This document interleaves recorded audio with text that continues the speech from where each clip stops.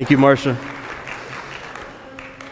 If you would all stand with me, we're going to be in Matthew chapter 13 today, the parable of the sower. Stand in honor of the reading of God's word. Verses 1 through 23. That same day, Jesus went out of the house and sat beside the sea, and great crowds gathered about him, so that he could not get into the boat, and sat down. And the whole crowd stood at the beach, and he told them many things in parables, saying, "The sower went out to sow, and as he sowed, some seeds fell along the path, and the birds came and devoured them. Other seeds fell on rocky ground, where they did not have much soil, and immediately they sprang up, and since they had no depth of soil, but when the sun rose, they were scorched. And since they had no root, they withered away. Other seeds fell among thorns, and the thorns grew up and choked them. Other seeds fell on good soil and produced grain, some 100-fold, some 60, some 30. He who has ears, let him hear." Verse 10. Then the disciples came and said to him, "Why do you speak to them in parables?" And he answered them, "To you it has been given to know the secrets of the kingdom of heaven, but to them it has not been given. For to the one who has, more will be given, and he will have an abundance. But from the one who has not, even what he has will be taken away. This is why I speak to them in parables, because seeing they do not see, and hearing they do not hear, nor do they understand. Indeed, in the case of the prophecy of Isaiah is fulfilled that says, 'You will indeed hear, but never understand. You will indeed see, but never perceive. For this people's heart has grown dull, and with their ears they can barely hear, and their eyes they have closed, lest they should see with their eyes, and hear with their ears, and understand with their heart, and turn, and I would heal them.'" Verse 16. "But blessed are your eyes, for they see, and your ears, for they hear. For truly I say to you, many prophets and righteous people longed to see what you see, and did not see it, and to hear what you hear, and did not hear it. Hear then the parable of the sower. When anyone hears the word of the kingdom and does not understand it, the evil one comes and snatches away what has been sown in his heart. That is what was sown along the path.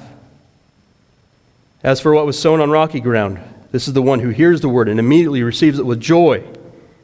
Yet he has no root in himself, but when he endures for a while, and when tribulation or persecution arises on account of the word, immediately he falls away. As for what was sown among thorns, this is the one who hears the word, but the cares of the world and the deceitfulness of riches choke the word, and it proves unfruitful. As for what was sown on good soil, this is the one who hears the word and understands it, and he indeed bears fruit, and yields in one case 100-fold, in another 60, and in another 30. Let's pray.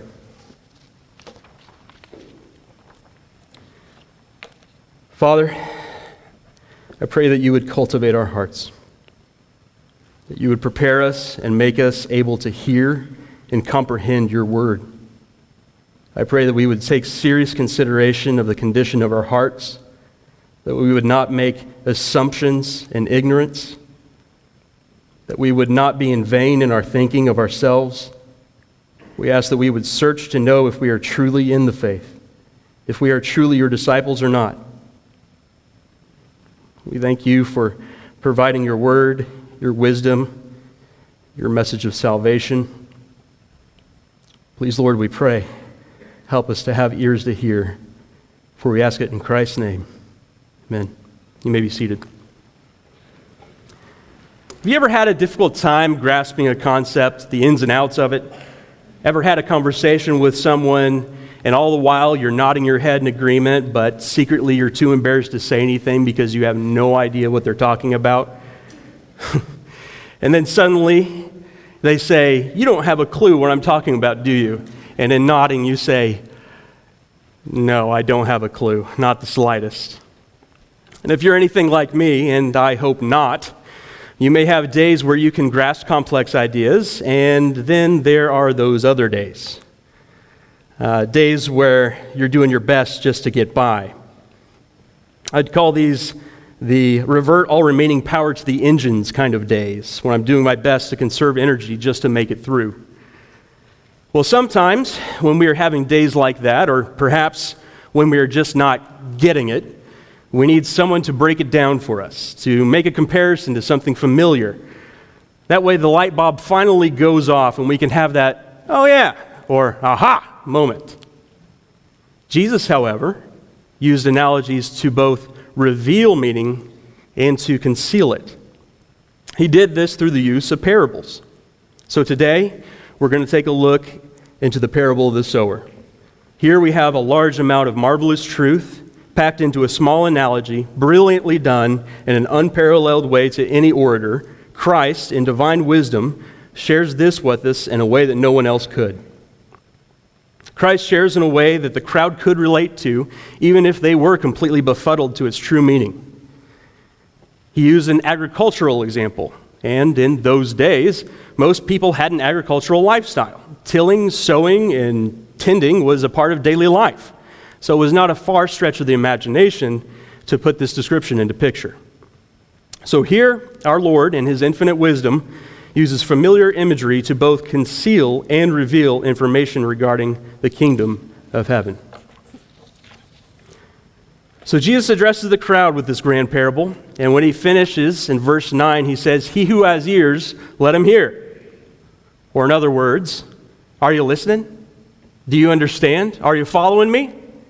Are you tracking with me? Do you get it? Do you even care at all what I just told you? Do you have any idea what I mean?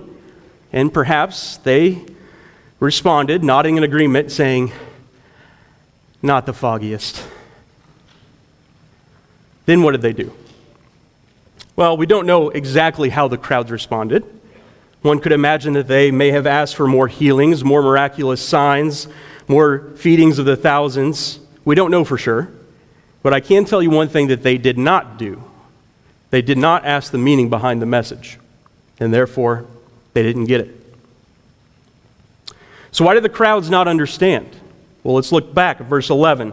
"To you it has been given to know the secrets of the kingdom of heaven, but to them it has not been given." Why? Why did he withhold this from the others?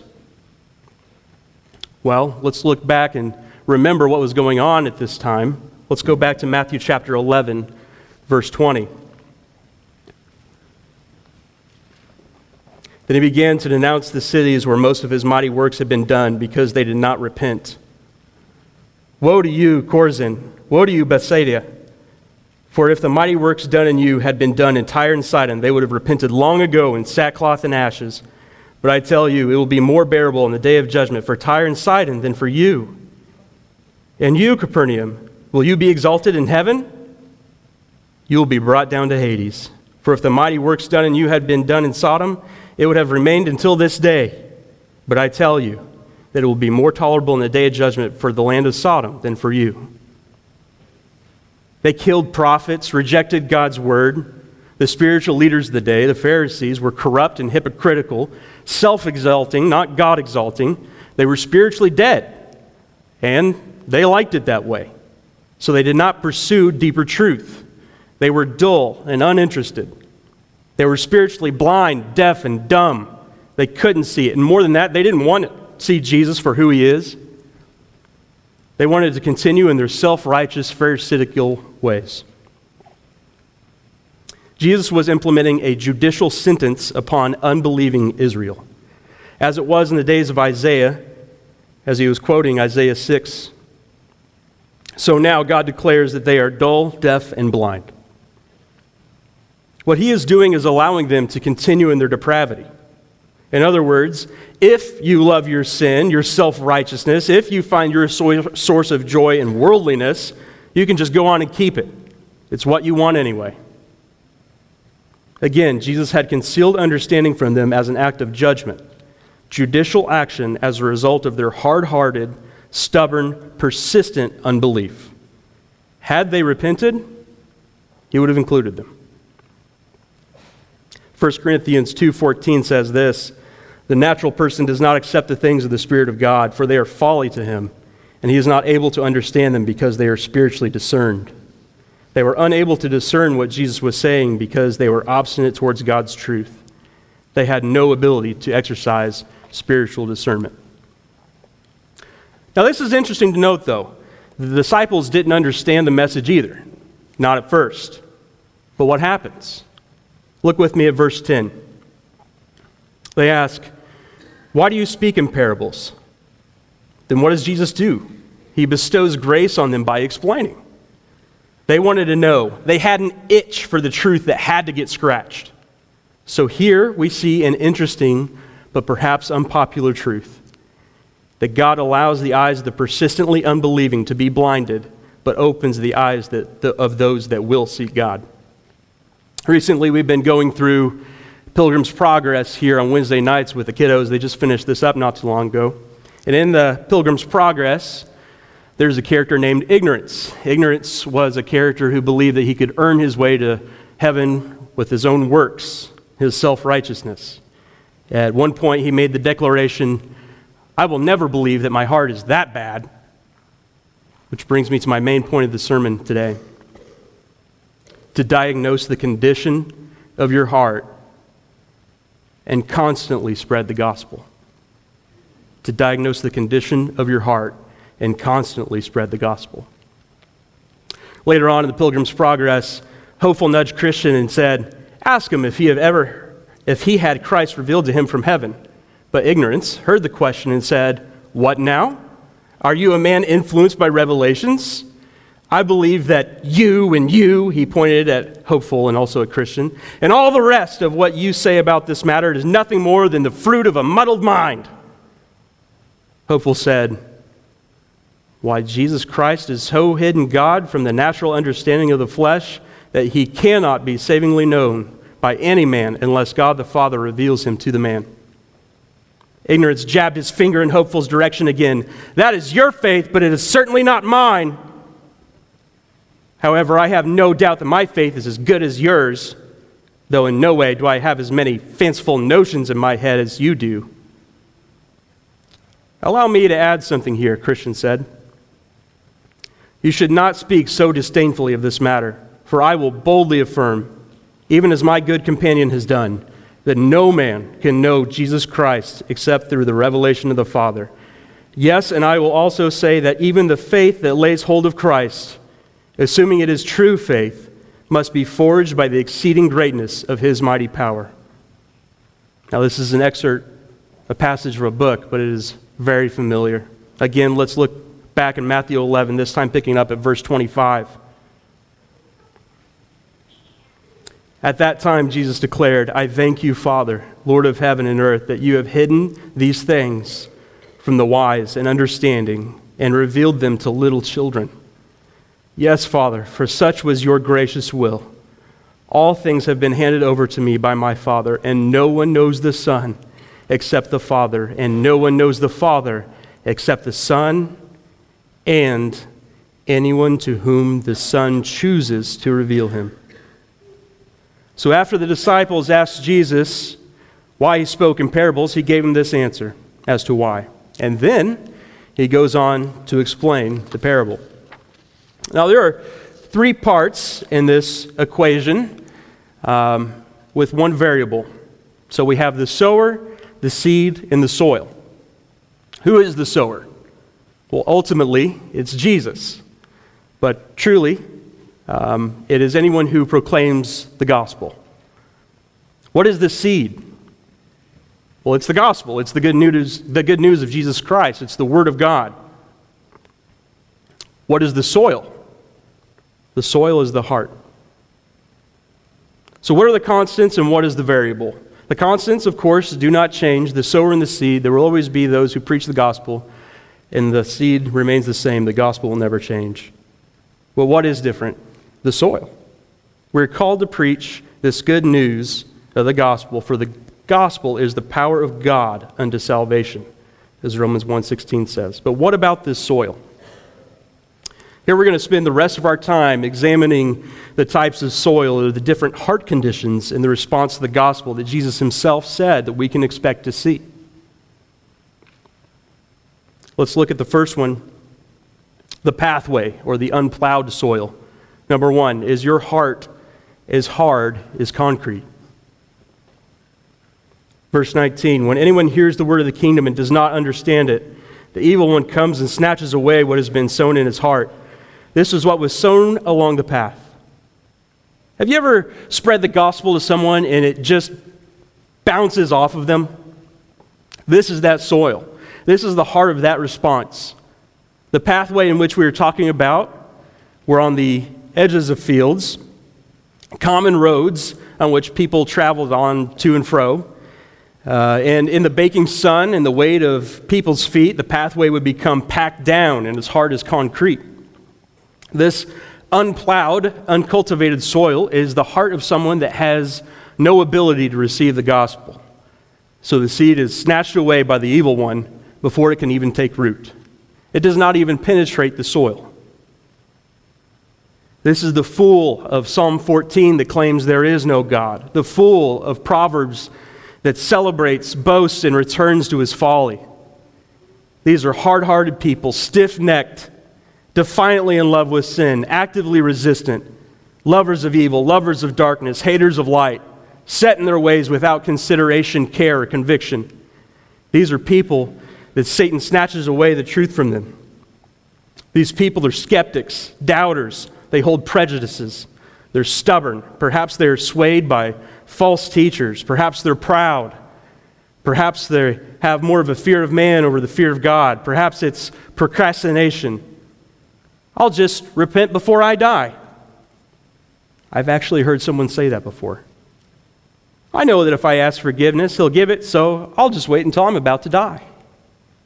How foolish! You don't know when that'll be, first of all. You could die in a car accident on the way home today. You could have a heart attack or stroke at any minute.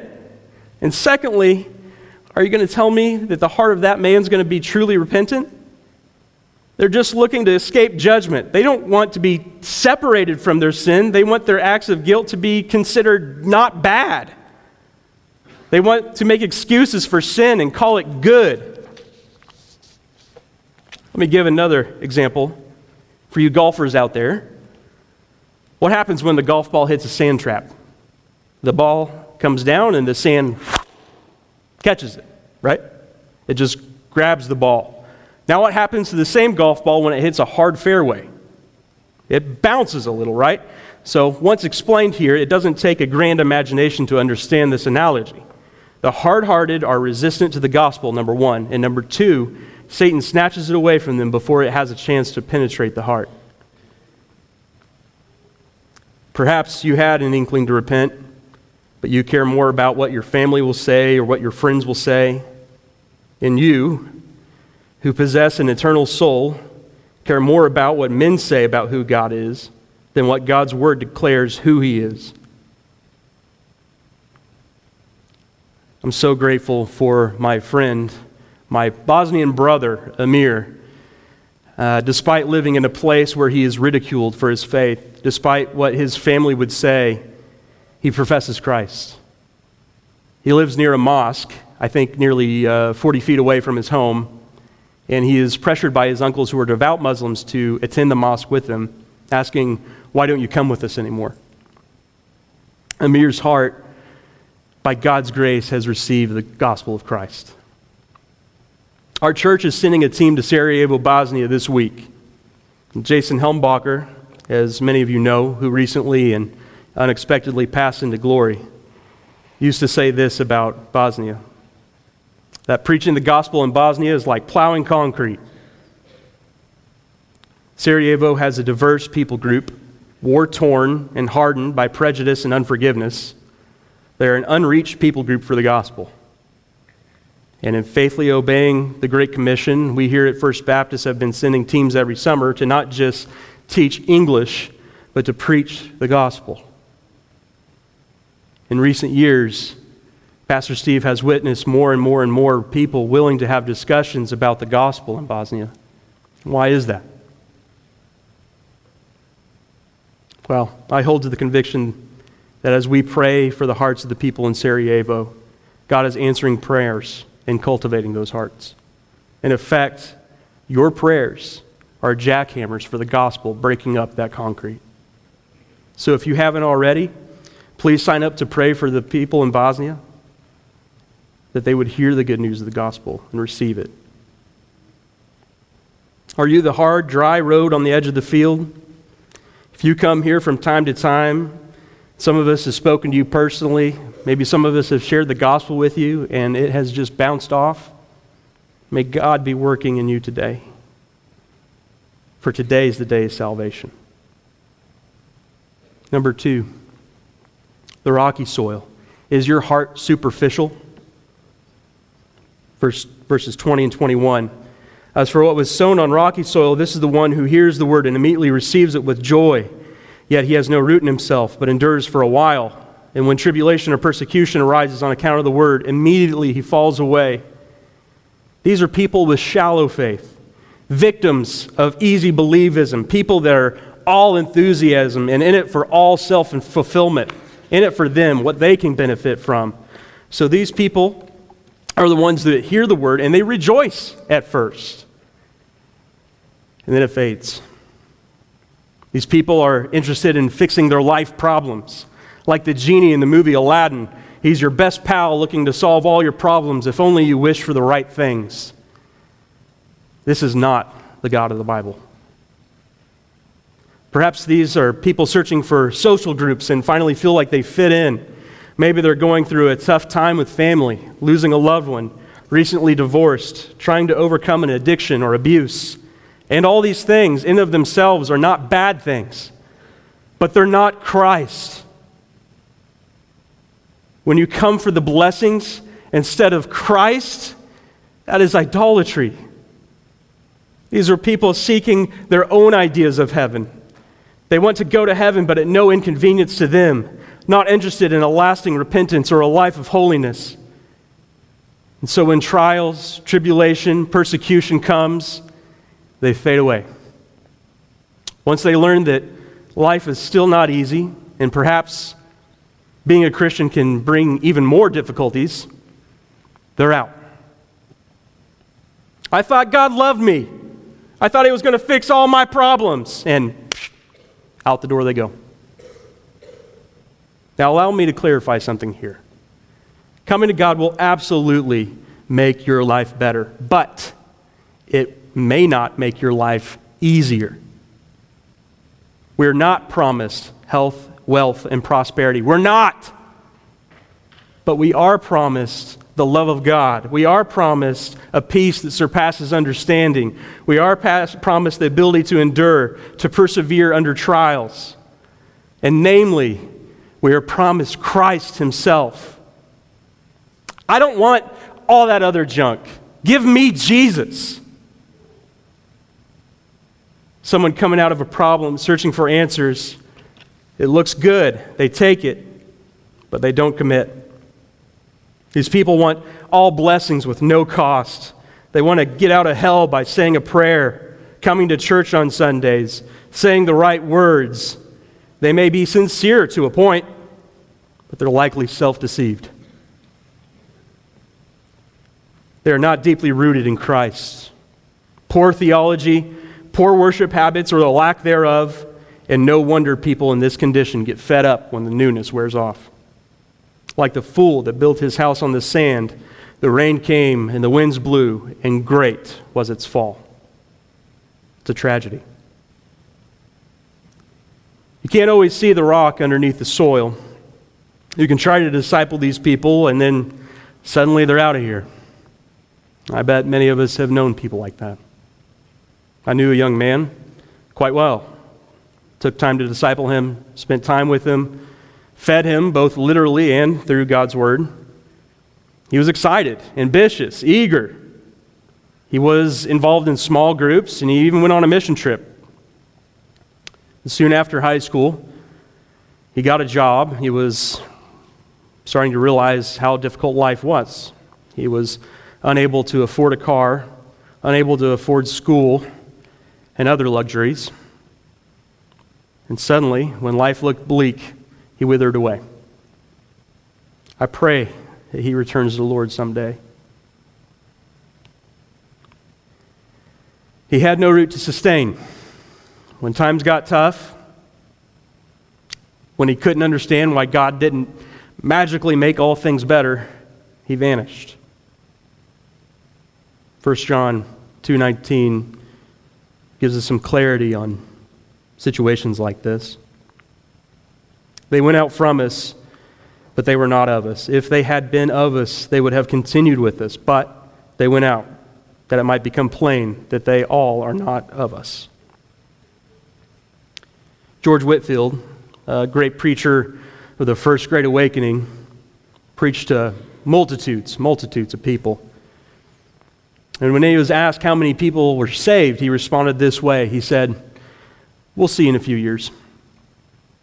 Now, what he did not mean is that they had to earn their salvation, but rather it will take time for true believers to be demonstrated and for true conversion to be manifested.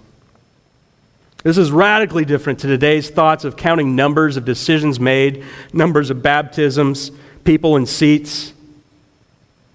We need to be considerate of Jesus' teaching of the superficial heart. Here we have, at First Baptist, here we have such an emphasis on discipleship. I'm so grateful for it. We desire not to just fill seats with superficial hearts, but we desire to make disciples obedient to the Word of God and actively preaching the gospel. Thirdly, the thorns, the weed-infested soil. Is your heart divided? Verse 22, "As for what was sown among thorns, this is the one who hears the word, but the cares of the world and the deceitfulness of riches choke the word and proves unfruitful." Perhaps this is the category that holds more false believers than any other. It's interesting to note that the good seed had to be planted, but the weeds and the thorns are naturally found in this soil. Pervasively so.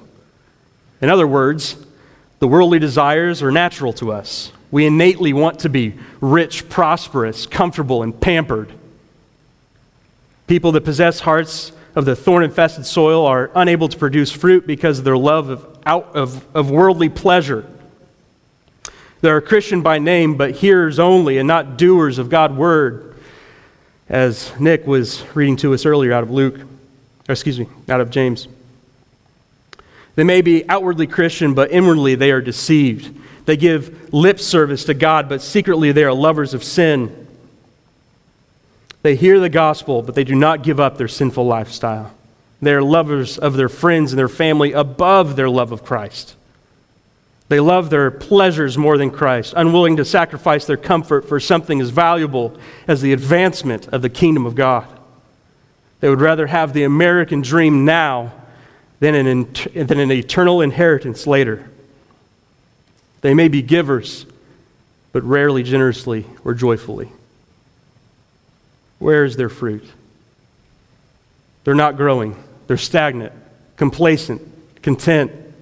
These people are the ones that cannot, in their heart of hearts, truly sing, "Jesus is better." They're too distracted by the things of the world. And they cannot sing, "All I have is Christ," correctly assessing the value of Christ over worldly possession.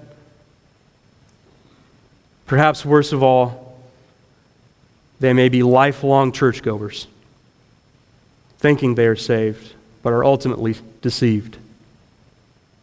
When they stand eager before the judgment, anticipating hearing, "Well done," instead they will hear, "Depart from me, I never knew you." You adulterous people, do you not know that friendship with the world is enmity with God? Therefore, whoever wishes to be a friend of the world makes himself an enemy of God. Do you feel safe this morning simply because you're here? I'm glad you're here. But you're not saved because you're here. You're saved, if you're saved, it's because you're being rooted in Christ. Are you wooed by the world?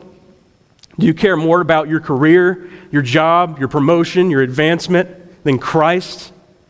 Do you care more about the latest episode on TV than Christ? Heaven forbid. Brothers and sisters, where are your roots? Are you producing fruit? Ask God to prune your heart so that you may be fruitful. I fear that it is all too easy to be caught up in the deceitfulness of riches. And for those of you who think you are escaping this temptation, allow me to give you some clarity. I was on a mission trip when I was in high school to a poverty-stricken area in West Virginia. And at the time, it was the most impoverished region in the United States. A kiddo that we were working with in that area straight up asked me, "Are you rich?"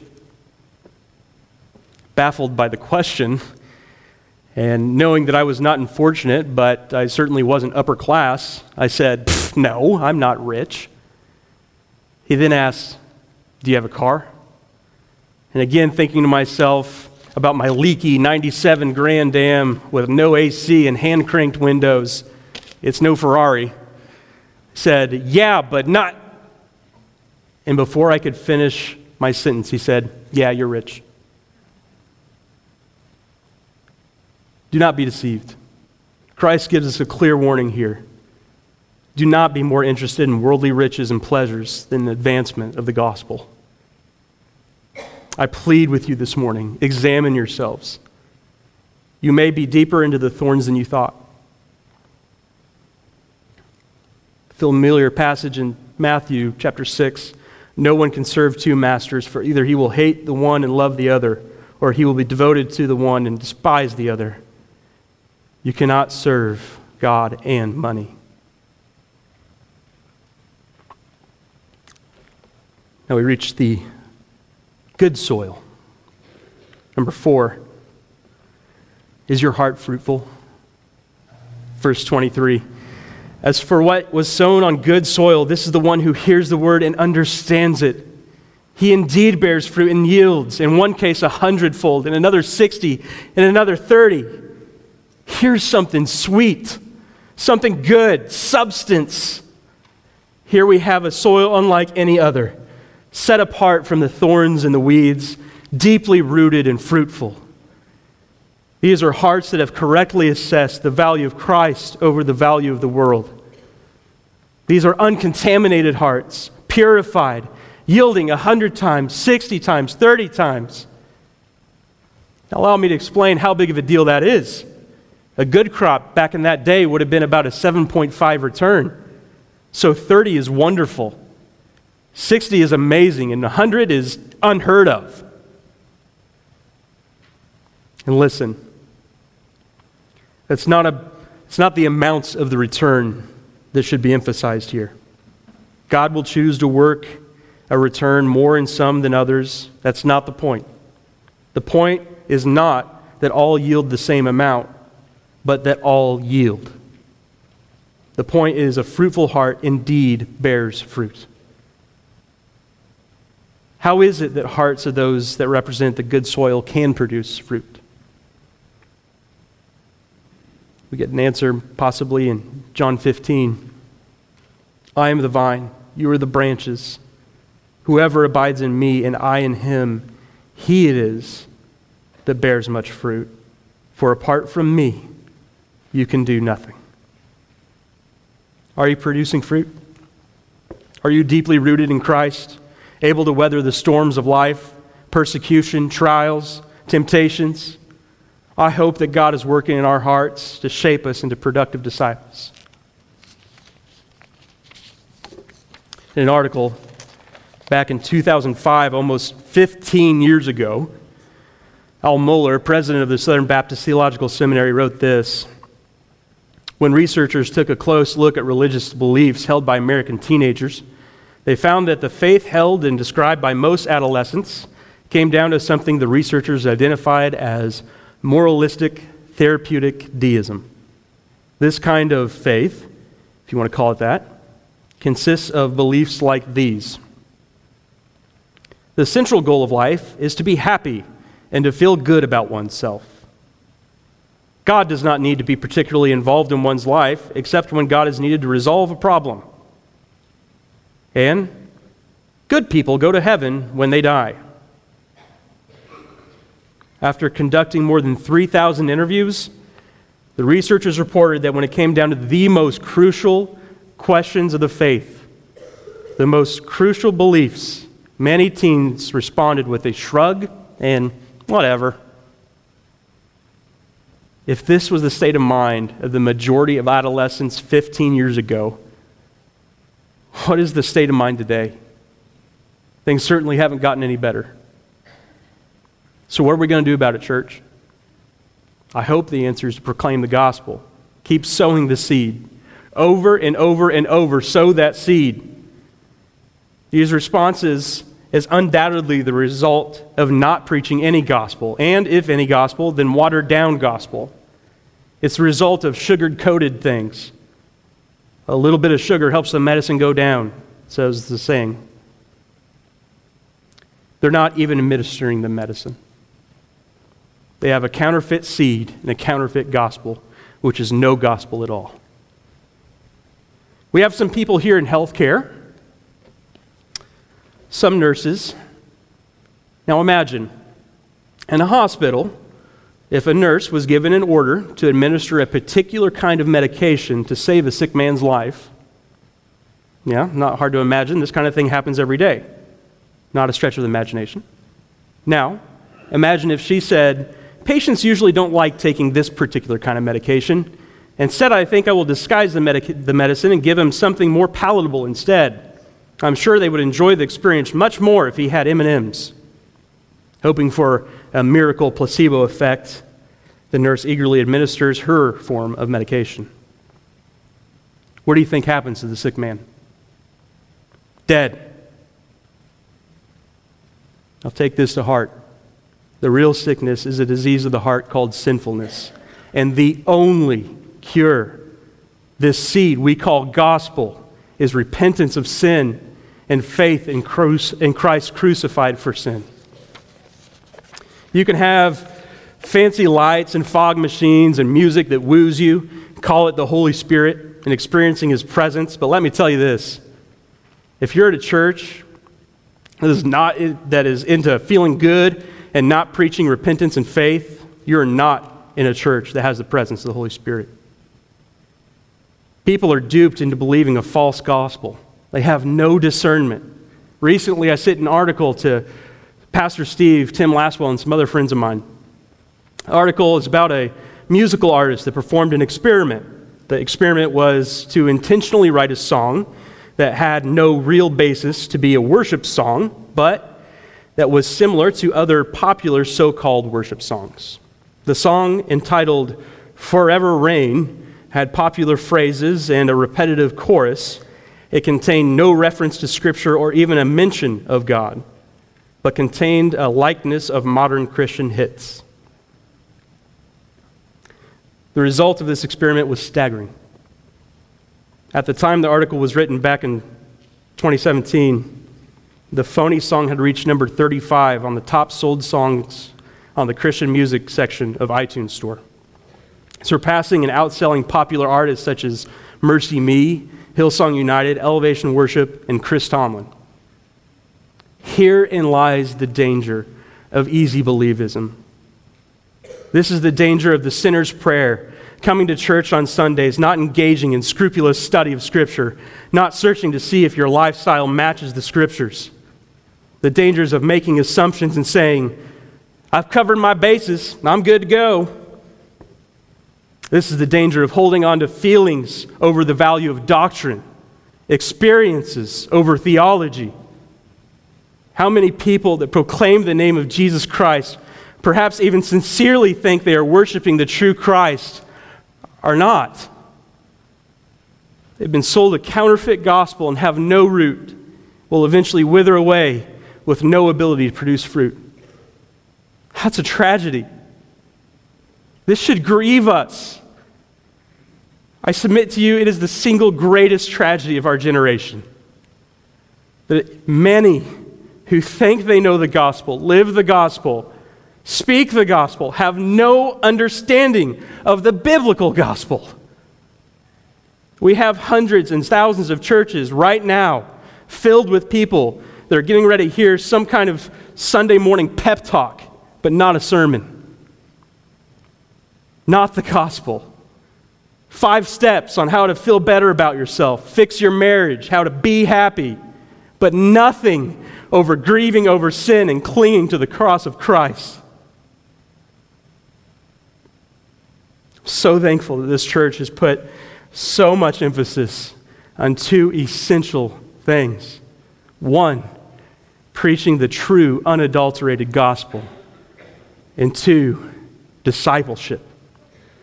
Even so, though, here at First Baptist, we must be diligent and persistent, unceasingly persistent in our discipleship of one another.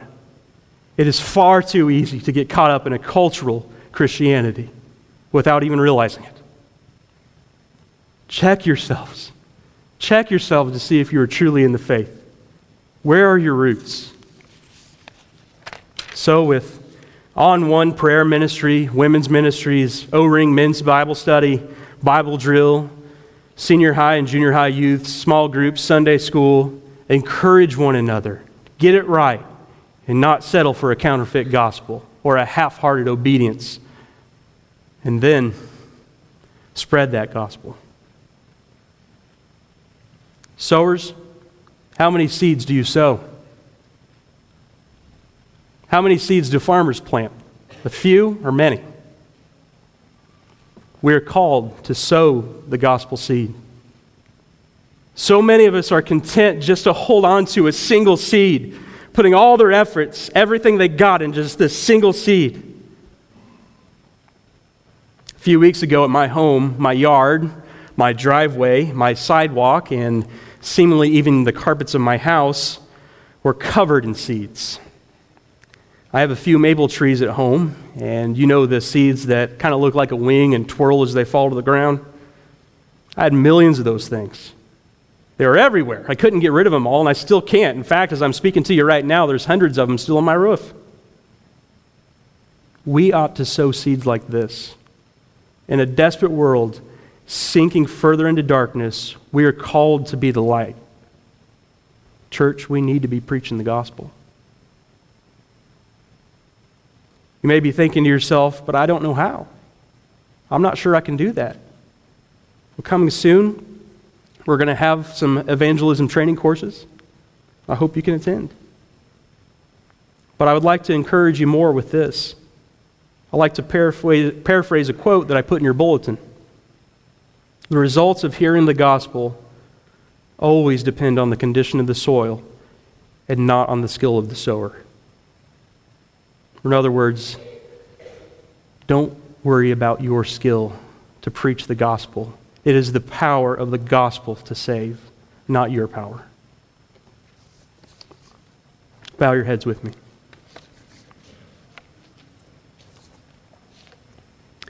Have you diagnosed your heart? Is your heart the unplowed pathway, hard as concrete? Perhaps God is using this message as a way to cultivate your heart. Is your heart the rocky soil? Superficial? It may be hard to tell, but I urge you, dig deeper and deeper. Not be content with little, that you may be sure that you have a solid foundation in Christ. Is your heart the thorn and in weed-infested soil? Is your heart divided between Christ and the world? May this warning be grace to you to come to true repentance. The promises of this world are empty, but the promises of God's word is sure. Seek refuge in His forgiveness. Is your heart the good soil? Are you being fruitful? Then rejoice. Thank the Lord that He has brought you to the place that you're at. Do not be ceasing in your willing to spread the gospel. I hope you're encouraged this morning. Keep on sowing the gospel seed. Let's pray. Father, you are gracious to us. Even now as we have heard the clear warnings from your word, this is grace to remind us it's not too late to repent, that today is the day of salvation, that you are the one who cultivates the soil and molds the heart to prepare it for the gospel.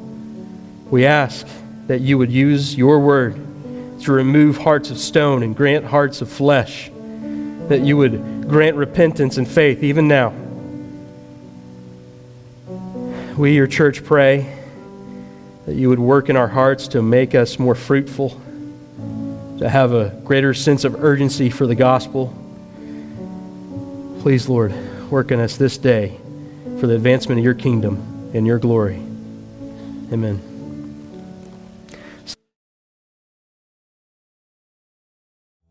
What is the gospel? It all begins with God.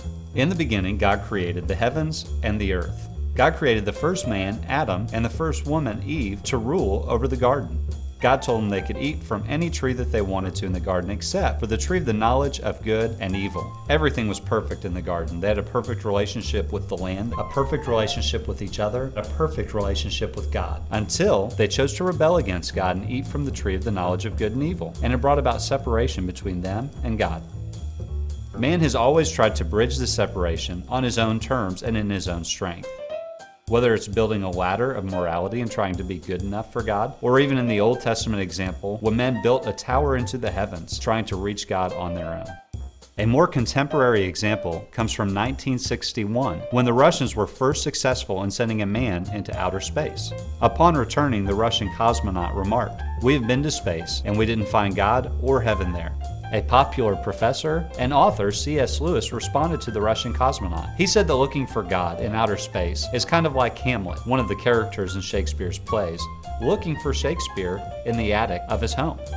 Lewis said that for Hamlet to have a relationship with Shakespeare, Shakespeare would literally have to write himself into the story. That is the gospel. The Bible says, "For God so loved the world that he gave his one and only Son, that whoever believes in him shall not perish, but have eternal life." The gospel is the account of God writing himself into human history. Almost 2,000 years ago, the Bible says that Jesus, in fulfillment to Old Testament prophecies, was born of a virgin. Even as a child, he lived a perfect life. At the age of 30, he began his public ministry. He attracted followers. For 3 years, he taught, he healed, and he made bold claims, such as saying that he alone was the only way to God. The religious and political leaders did not like these teachings. They invoked a riot against Jesus. They brought about false accusations leading to a trial and to a sentencing of death by public crucifixion. The Bible says that while Jesus hung on the cross, that God placed all of the sin of all of mankind on Jesus. Jesus hung on the cross as our substitute. God made him who knew no sin to become sin for us, so that we might become the righteousness of God in him. They took Jesus down from the cross and they put him in a tomb. They rolled a large stone at the entrance of the tomb so no one could get in or out. There were Roman soldiers who were posted on guard to keep people from coming to take Jesus' body. But on the third day, according to Scripture, he rose again. After being seen by many eyewitnesses and giving instruction to his followers, he ascended back into the heaven, where he now sits at the right hand of God and serves as our advocate before the Father. So what does this have to do with you? The Bible says that we have all sinned and that we all fall short of God's standard of holiness. The Bible says that the wages of sin is death, but the gift of God is eternal life through Jesus Christ our Lord. There is no way to get rid of the burden of sin on our own. God calls all men everywhere to believe in Christ, repent of sins, and trust Christ to live a new life. As we look back and believe in what God has done through the crucifixion, the burial, and the resurrection, as we repent and turn from our sins, as we trust Jesus as our Savior and Lord, we have peace with God and the forgiveness of sins. So let's review. It all begins with God. Because of our sin, we are separated from God. The gospel is the account of God writing himself into human history. Jesus died in our place for our sins and rose again on the third day. As we believe in Christ, repent from our sins, and trust Jesus for new life, we have peace with God and forgiveness of sins. That is the gospel.